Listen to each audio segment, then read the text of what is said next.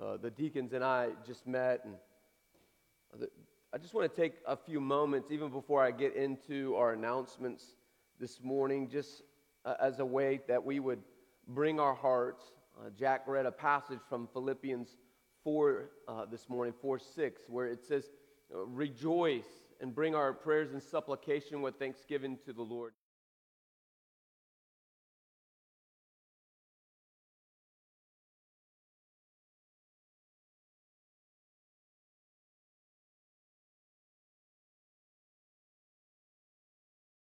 At this time, I won't take the time to share all that this morning, but I do want to pray for our church.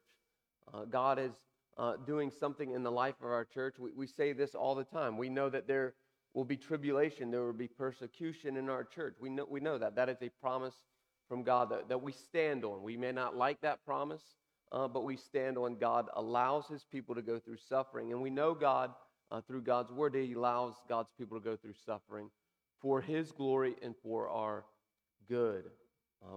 The prophet Isaiah tells us this: God's ways are not our ways. Our thoughts are not his thoughts. Our words are not his words. But we can trust this morning in the mighty hand of the Lord.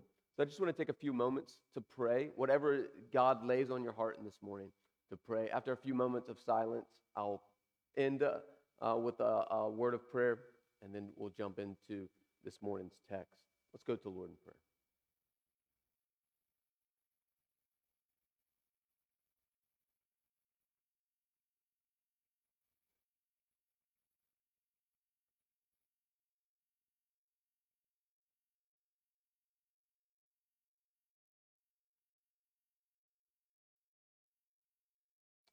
God, may this be a posture of our dependence to you, our great need for you. You are an infinitely wise God that is in control of all things.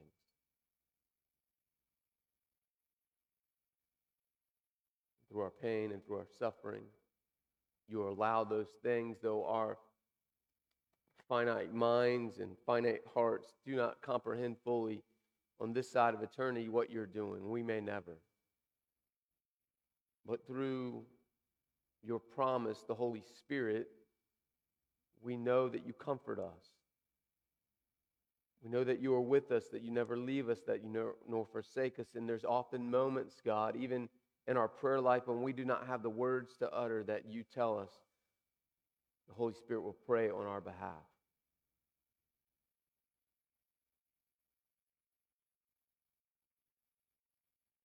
God, I think of those who are struggling this morning, whether it's emotional, psychological, physical. That God, you in the stillness, wherever they are, would speak to them with great encouragement, with a gentle rebuke, with a loving reproof, if needed, God. I pray that you would do that in my own heart. God, we here at Palace Chapel desperately need revival, an awakening of the heart through the Holy Spirit. It will only be through the revival, Lord Jesus, that we will continue to surrender to you. We need that not just here at our church, we need that in our country, God, revival. God, we know because of history, you show us there's been great awakenings to the things that bring about godliness, and we need that. We live in terrifying times, uncertain times. But I pray that you would be our anchor, and we'd hold fast to you.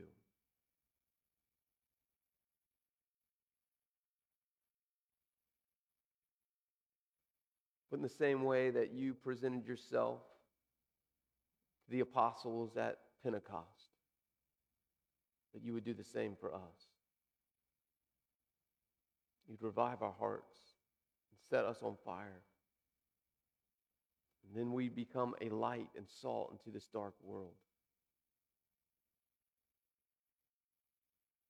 We're desperate for you. We need you so much. Without you, you tell us so clearly, we can do nothing. And so this morning, even as we come to your text, to your word that you've given to us, we pray that through the Holy Spirit, He would illuminate our minds, our hearts, our ears to hear from you. And that we'd leave encouraged this morning. We would not leave nibbling on crumbs, but we would feast at your table this morning. I pray this in the mighty name of Christ Jesus our Lord. Amen. I'm grateful to have the opportunity to preach and teach this morning. Look forward to what God has for us in this text this morning. But before I get there, just two quick announcements. On February the 10th, that's a Wednesday night at 6 o'clock here in the building, we will have our February business meeting, so please plan accordingly to that. We need your presence in order to have a business meeting, so please make arrangements to be here with us. And then on February the 13th, that's a Saturday, just in about 2 weeks, we're doing a Valentine's Day dinner. That is us. We'll bring you the food, or you can come here to the building and pick that up. You ought to have gotten an email from Tracy this week on all that. So look for that. If you haven't got that email, find me. We will get you that email. Also in the back this morning is a sign-up sheet to tell us what you want to eat. So please take that, fill that out, and just leave it in the back as you leave this morning, or leave it in your pew. One of us will come by and grab that. So we need to know what you would like to eat, what time you want us to deliver it.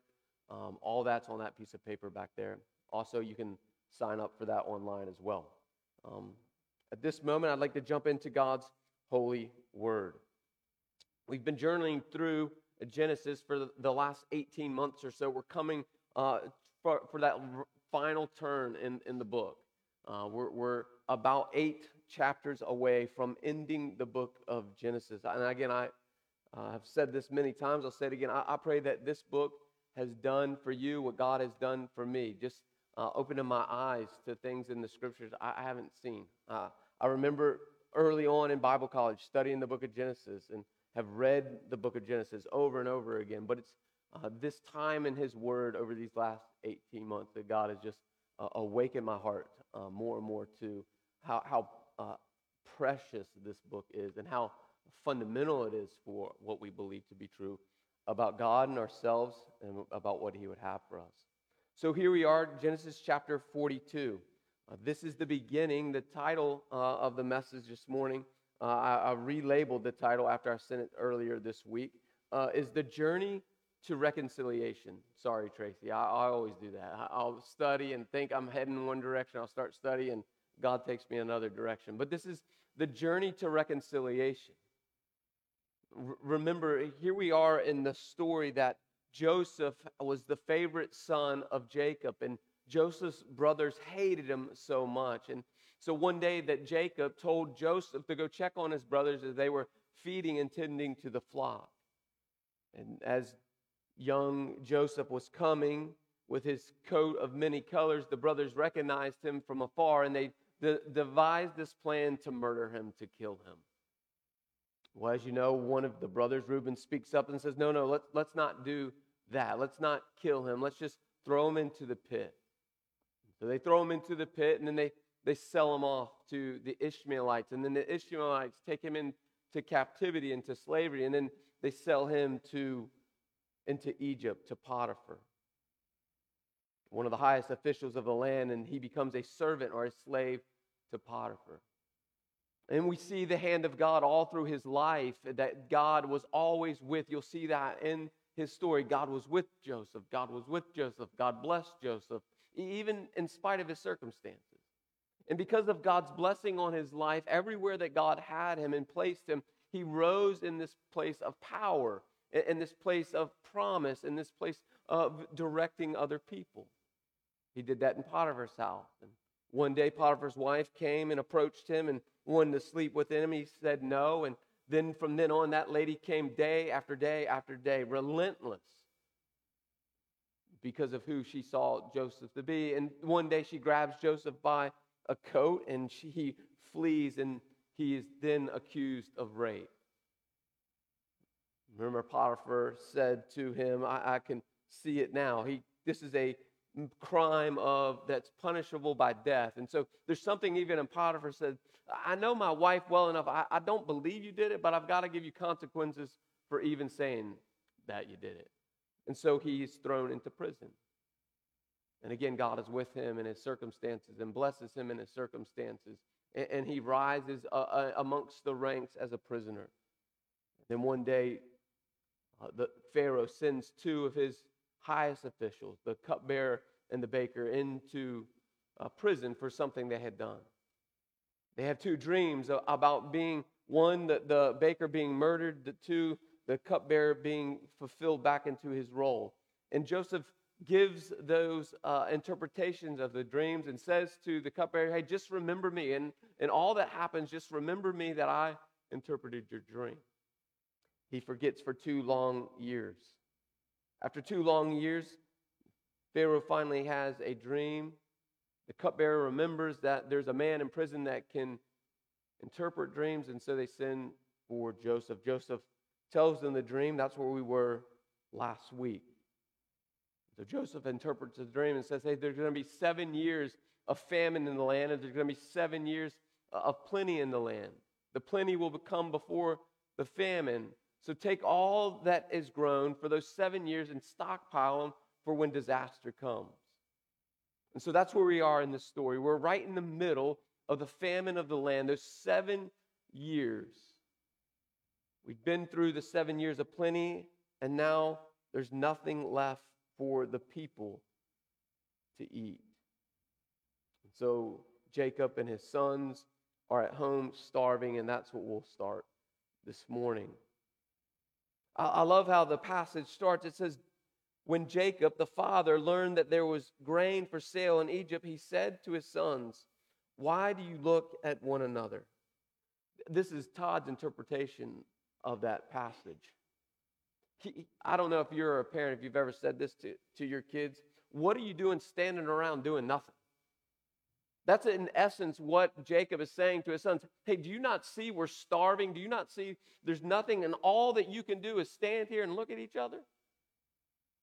Basically, he says, do something. Doing something's better than nothing. And I guess they continue to stand there and look the way I did as, 25-year-old young guy, just clueless. Jacob says, okay, if you're going to do nothing, I'm going to tell you exactly what you do. Just be obedient to what I'm going to tell you to do. He says, go down and buy. This is what you got to do. Get off your tail and go to Egypt. I'm sure it was a little bit more harsh than that. We see that in the text. Go do something. Go to Egypt and buy for us grain that we may live and not die. So 10 of Joseph's brothers went down to buy the grain. But Jacob did not send Benjamin, Joseph's youngest brother, or the youngest brother. I wonder in that moment, do you remember the last time that Jacob had sent a son down to do something? Do you remember what happened on the return? So Jacob sends the 10 sons to go to go care for the sheep. Then he tells Joseph to go watch over them, and then they come back, and there's one missing again. Of course, Jacob's not going to send all his sons again. There was something in Jacob's mind. Hey, it didn't end well the last time all my sons were together in one place. I'm not going to send Benjamin. Remember who Benjamin was. Benjamin was the last son of his favorite wife, Rachel. Rachel had long been dead. It was the last thing that Jacob could hold on to of his loved wife that he'd worked so hard for. Remember, 14 years for her. So, of course, he's not going to send his sweet young son.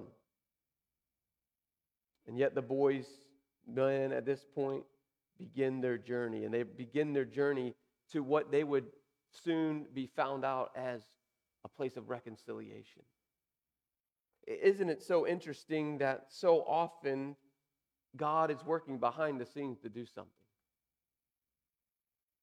See, we can come to the text and we read that it's about a famine. No, this story is about what God had promised way back to Abraham.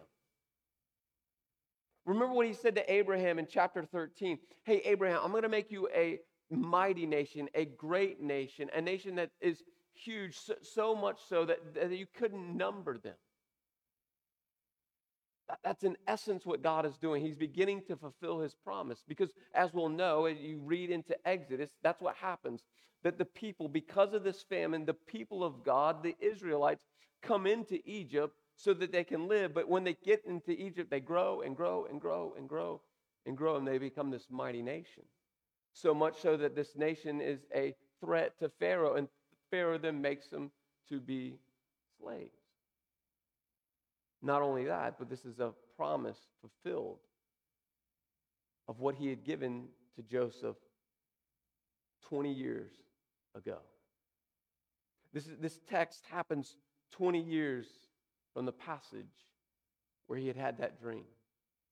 And he had that dream that one day his brothers would come to him, and his brothers would bow down to him, and his mother and his father would bow down to him. So God is going to start bringing this place of fulfilling his promises that he had made. Though it may seem to us that God is slow in fulfilling his promises, we know from the Apostle Peter that God's timing is not our timing. And what seems slow to us is quick to him, and what is quick to us is slow to him. But God will be faithful to fulfill his promises. So they are on this journey to reconciliation. And then it picks up now in verse 6. 6 through 25 is the story of the beginning of reconciliation. Now Joseph was the governor over the land. He was the one who sold to all the people of the land. And Joseph's brothers came and bowed themselves before him with their faces to the ground. And Joseph saw his brothers and recognized them, but he treated them as like strangers and spoke roughly to him. Here's that moment that Joseph, and we'll see in the text. I don't know how quickly in that interaction the brothers and Joseph meet. And I don't know how quickly in the interaction that Joseph would have recognized his older brothers. Have you ever been to a reunion before? Family reunion? I remember several different reunions, and the longer time passes, it seems like some of the cousins become unrecognizable, right? Maybe they put on some weight, maybe they took some weight off, maybe they have more kids, maybe they have less hair, more hair. But there's these moments at the reunion, even with the ones that are unrecognizable, if you're there long enough, they become recognizable. Well, that would have been true for Joseph's brothers, but not so for Joseph. Remember what had happened. These men were still Hebrews. They would have dressed like Hebrews. They would have spoken like Hebrews. They would have groomed like Hebrews.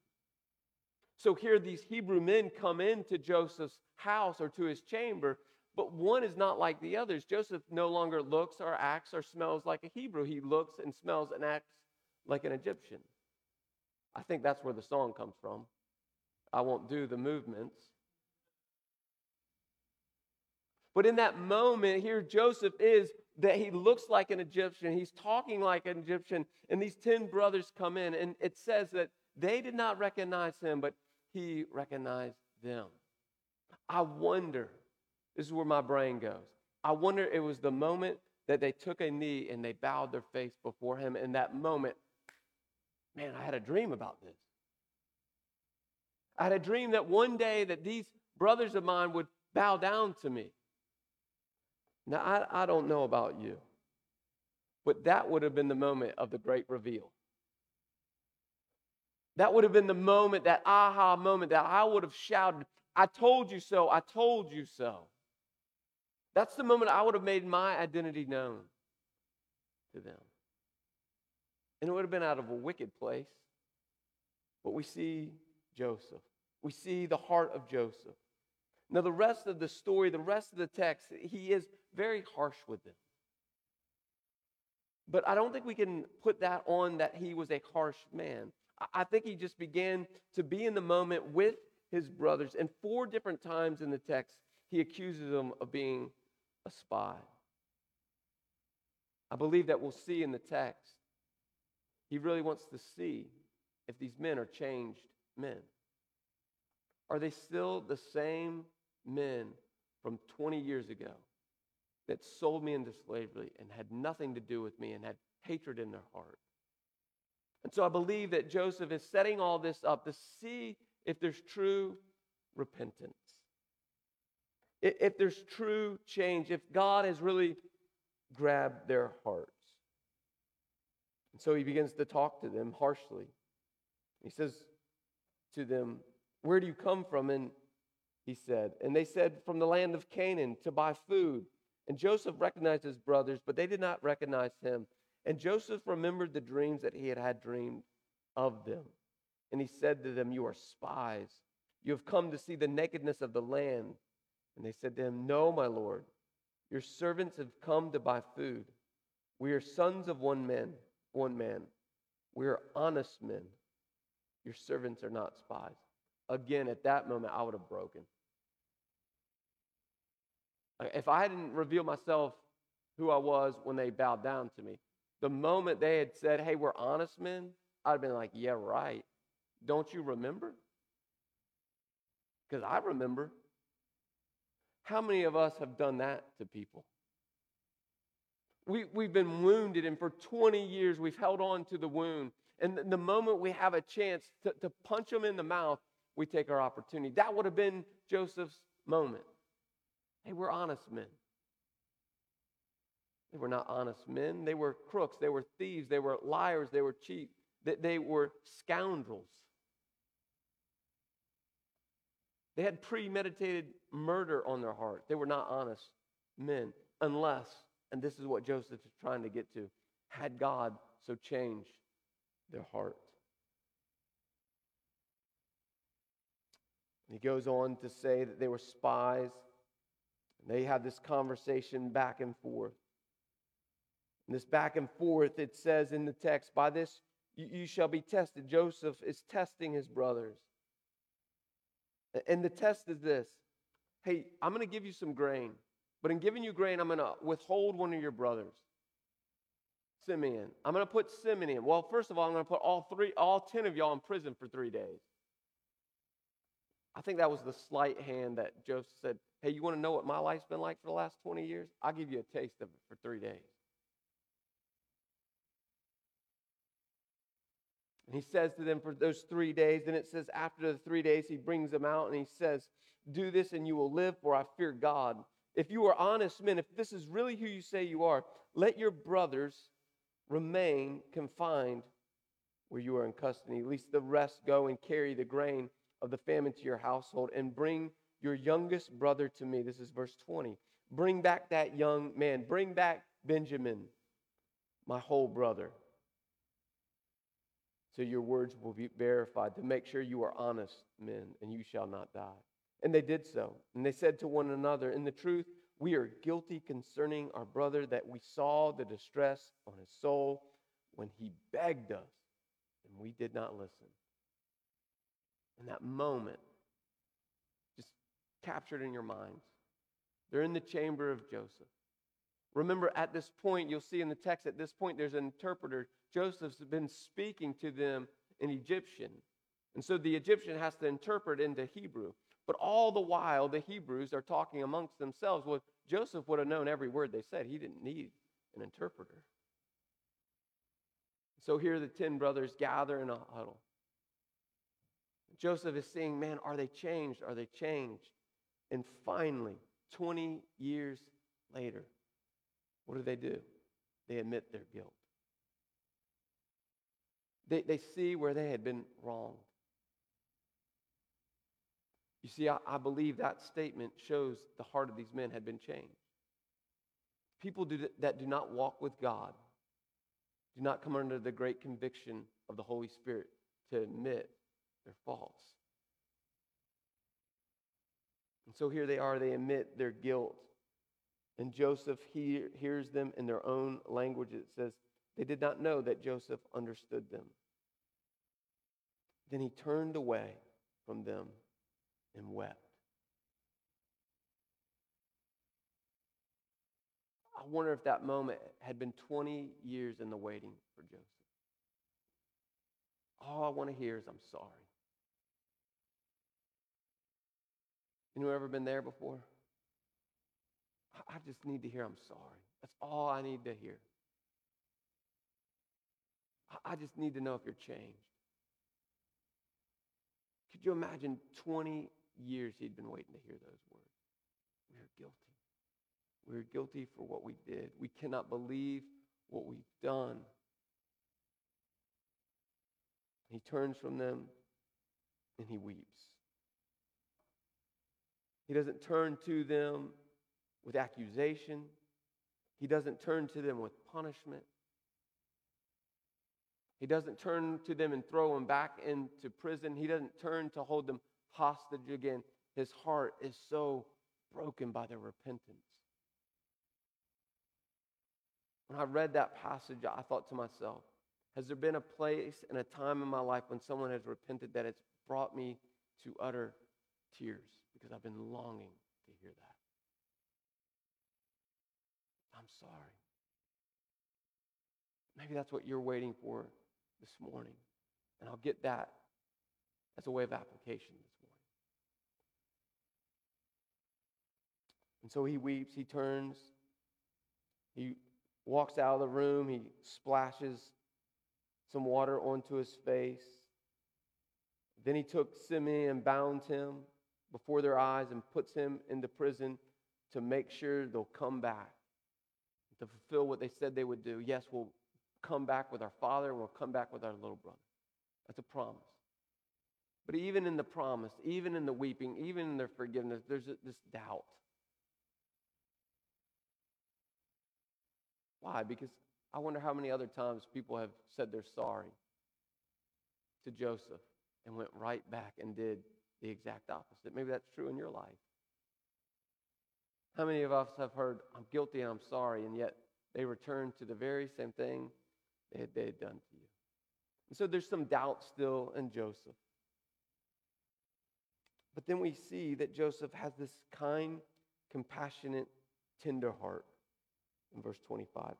And Joseph gave orders to fill their bags with grain and to replace every man's money in his sack and to give them provisions for their journey. This was done for them. And so in that moment, even though he's not fully trusting, he does love his brothers. He does care for his brothers. They had come to buy grain. They leave with all the money they came with and then some.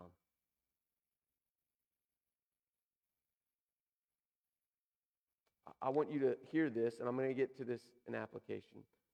There's a difference between forgiveness and reconciliation. I'll get to that at the last. We see in this moment there's more than just forgiveness for Joseph to the brothers. So they load up their donkeys, their grain, and they depart.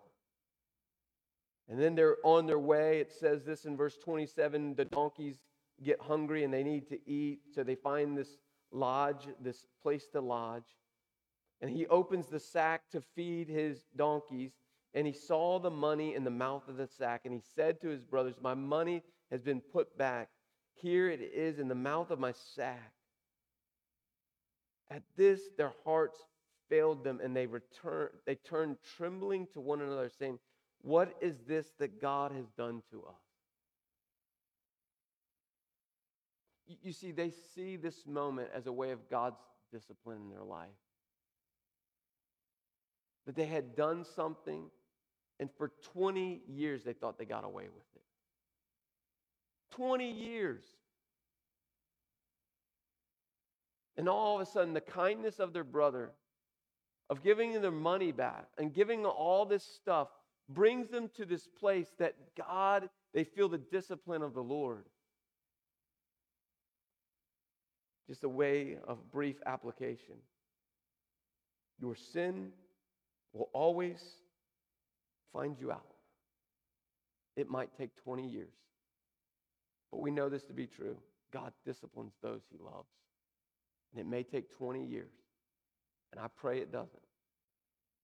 You can be sure of this. It doesn't have to take 20 years if you come to a place of true repentance today. But your sin will find you out. It's what Jesus tells his disciples. He says, what we do in the secret places will be shouted from the rooftops. Repent. Repent. So they make their journey home. They come to Jacob, and they begin to tell Jacob the story of what had happened to them. This is verse 30. The man, the Lord of the land, spoke roughly to us and told us that we were spies of the lands. But we said to him, we are honest men. We have never been spies. We are 12 brothers, sons of one father. One is no more, and the youngest is this day with our father in the land of Canaan. Then the man, the Lord of the land, said to us, by this I shall know that you are honest men. Leave one of your brothers with me, and take grain and famine to your household, and go on your way. Bring your youngest brother to me. Then I shall know that you are not spies, but honest men, and I will deliver your brother to you, and you shall trade in the land. They tell Jacob what had happened. It's interesting, if you look at the text, they both leave some of the things out and they add some things to the text. They're still not honest men. They're trying to soften the blow that, hey, Simeon's not with us. They don't want to take that to the father. They want to soften the blow of what happened. And so they say, hey, he said this, and we'll be able to trade. If we do all this and take our brother back, we'll be able to trade in the land. He never said that, did he? No. So here these men are still trying to work their magic. And then they begin to empty their sack in verse 35. It said they emptied their sacks, and behold, every man's bundle of money was in the sack. And when they and their father saw the bundles of money, they were afraid. And Jacob, their father, said to him, you have bereaved me of my children. Joseph is no more, and Simeon is no more, and now you would take Benjamin? All this has come against me. In that moment, Jacob is truly heartbroken. I wonder, these are my words, we don't see this in the text. I wonder if he said, boys, when is enough going to be enough? Like, stop. Trust and obey the Lord. And Jacob pours out his heart about losing his son and losing Simeon for all he knows. And no way am I going to send Benjamin down to be lost as well. And then Reuben speaks up. Reuben says to his dad, kill my two sons if I do not bring back the boy. Put him in my hands and I will bring him back to you. But he said, my son shall not go down with you, for his brother is dead and he is the only one left. If harm should happen to him on the journey that you are to make, you would bring me down to my gray hairs, to the sorrow of Sheol, or to hell. Jacob says, no way, I cannot do this. And that's where we stop in the text. We're going to pick up next week that Jacob comes around and he sends Jacob with the brothers. Jacob sends Benjamin with the brothers to Joseph. But in the midst of all this, we have Joseph waiting back in Egypt to be reconciled to his brothers. A desire to be with them, a desire to see them, a desire to take care of them. You'll see that in the rest of the story. Of all the places Joseph could have taken revenge, he never did. Because he truly wanted reconciliation. Remember a few moments ago, I said there's a difference between reconciliation and forgiveness. We are all called to forgive. All of us in this room are called to forgive. But just because you forgive someone does not mean you're reconciled to that person. Think of it in this way, in terms of this.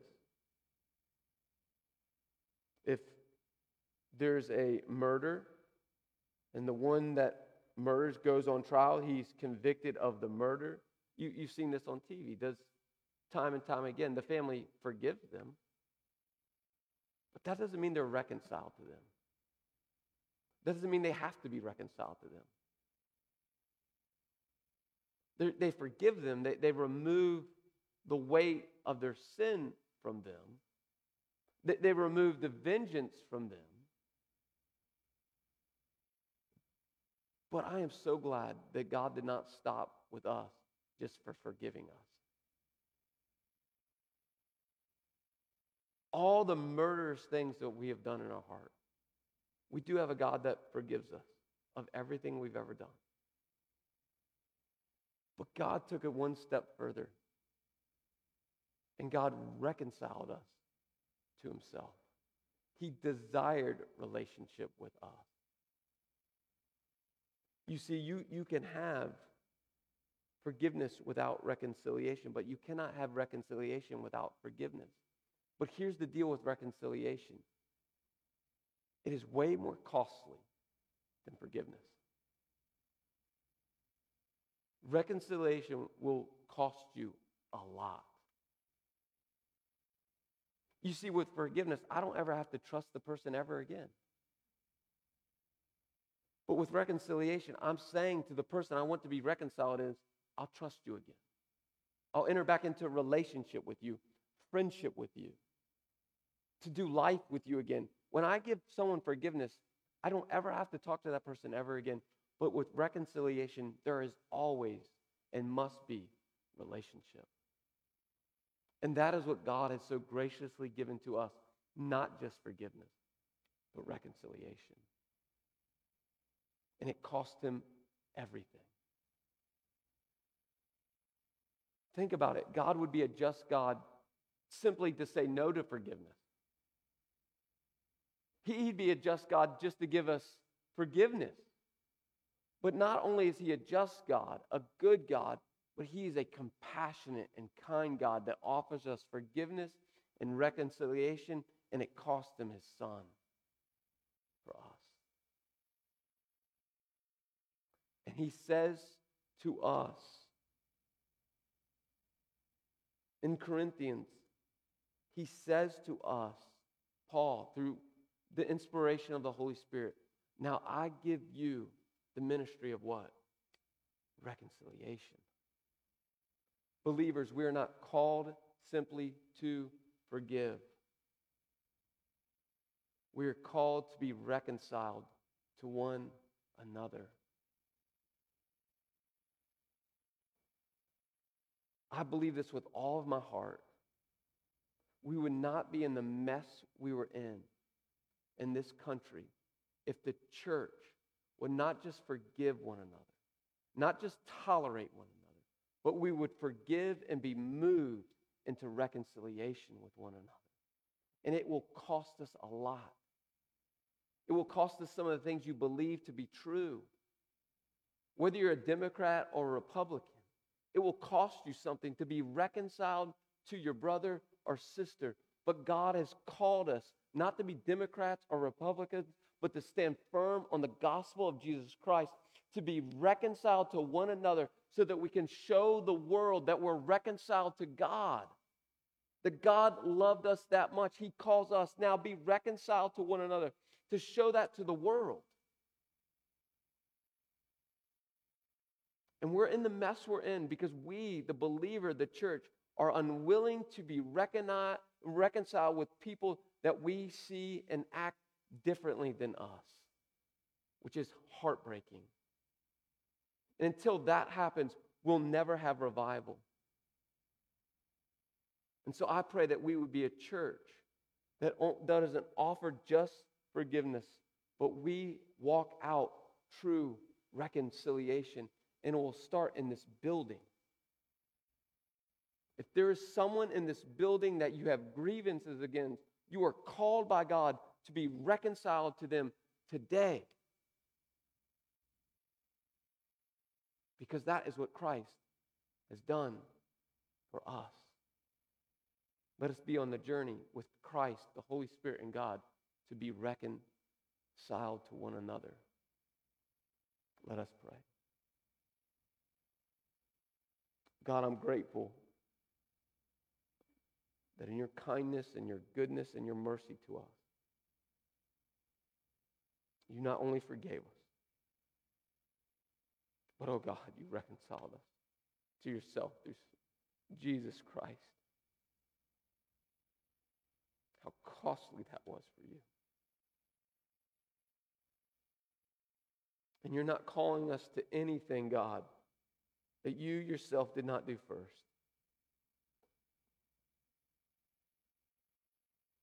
And so, God, I pray that this morning we'd be reminded of your great work on the cross through your Son that reconciled us back to you. May have the ministry of reconciliation as well. Lead us, guide us, I pray. Amen. If you'd stand this morning for the benediction.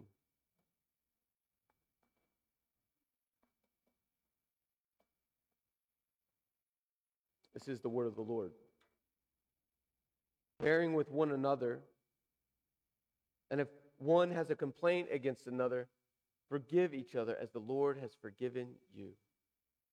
So you also must forgive. Grace and peace to you today. Just a reminder, on your way, grab one of those menus to fill out what you'd like for the Valentine's Day dinner, and mark your calendars February the 10th for our business meeting.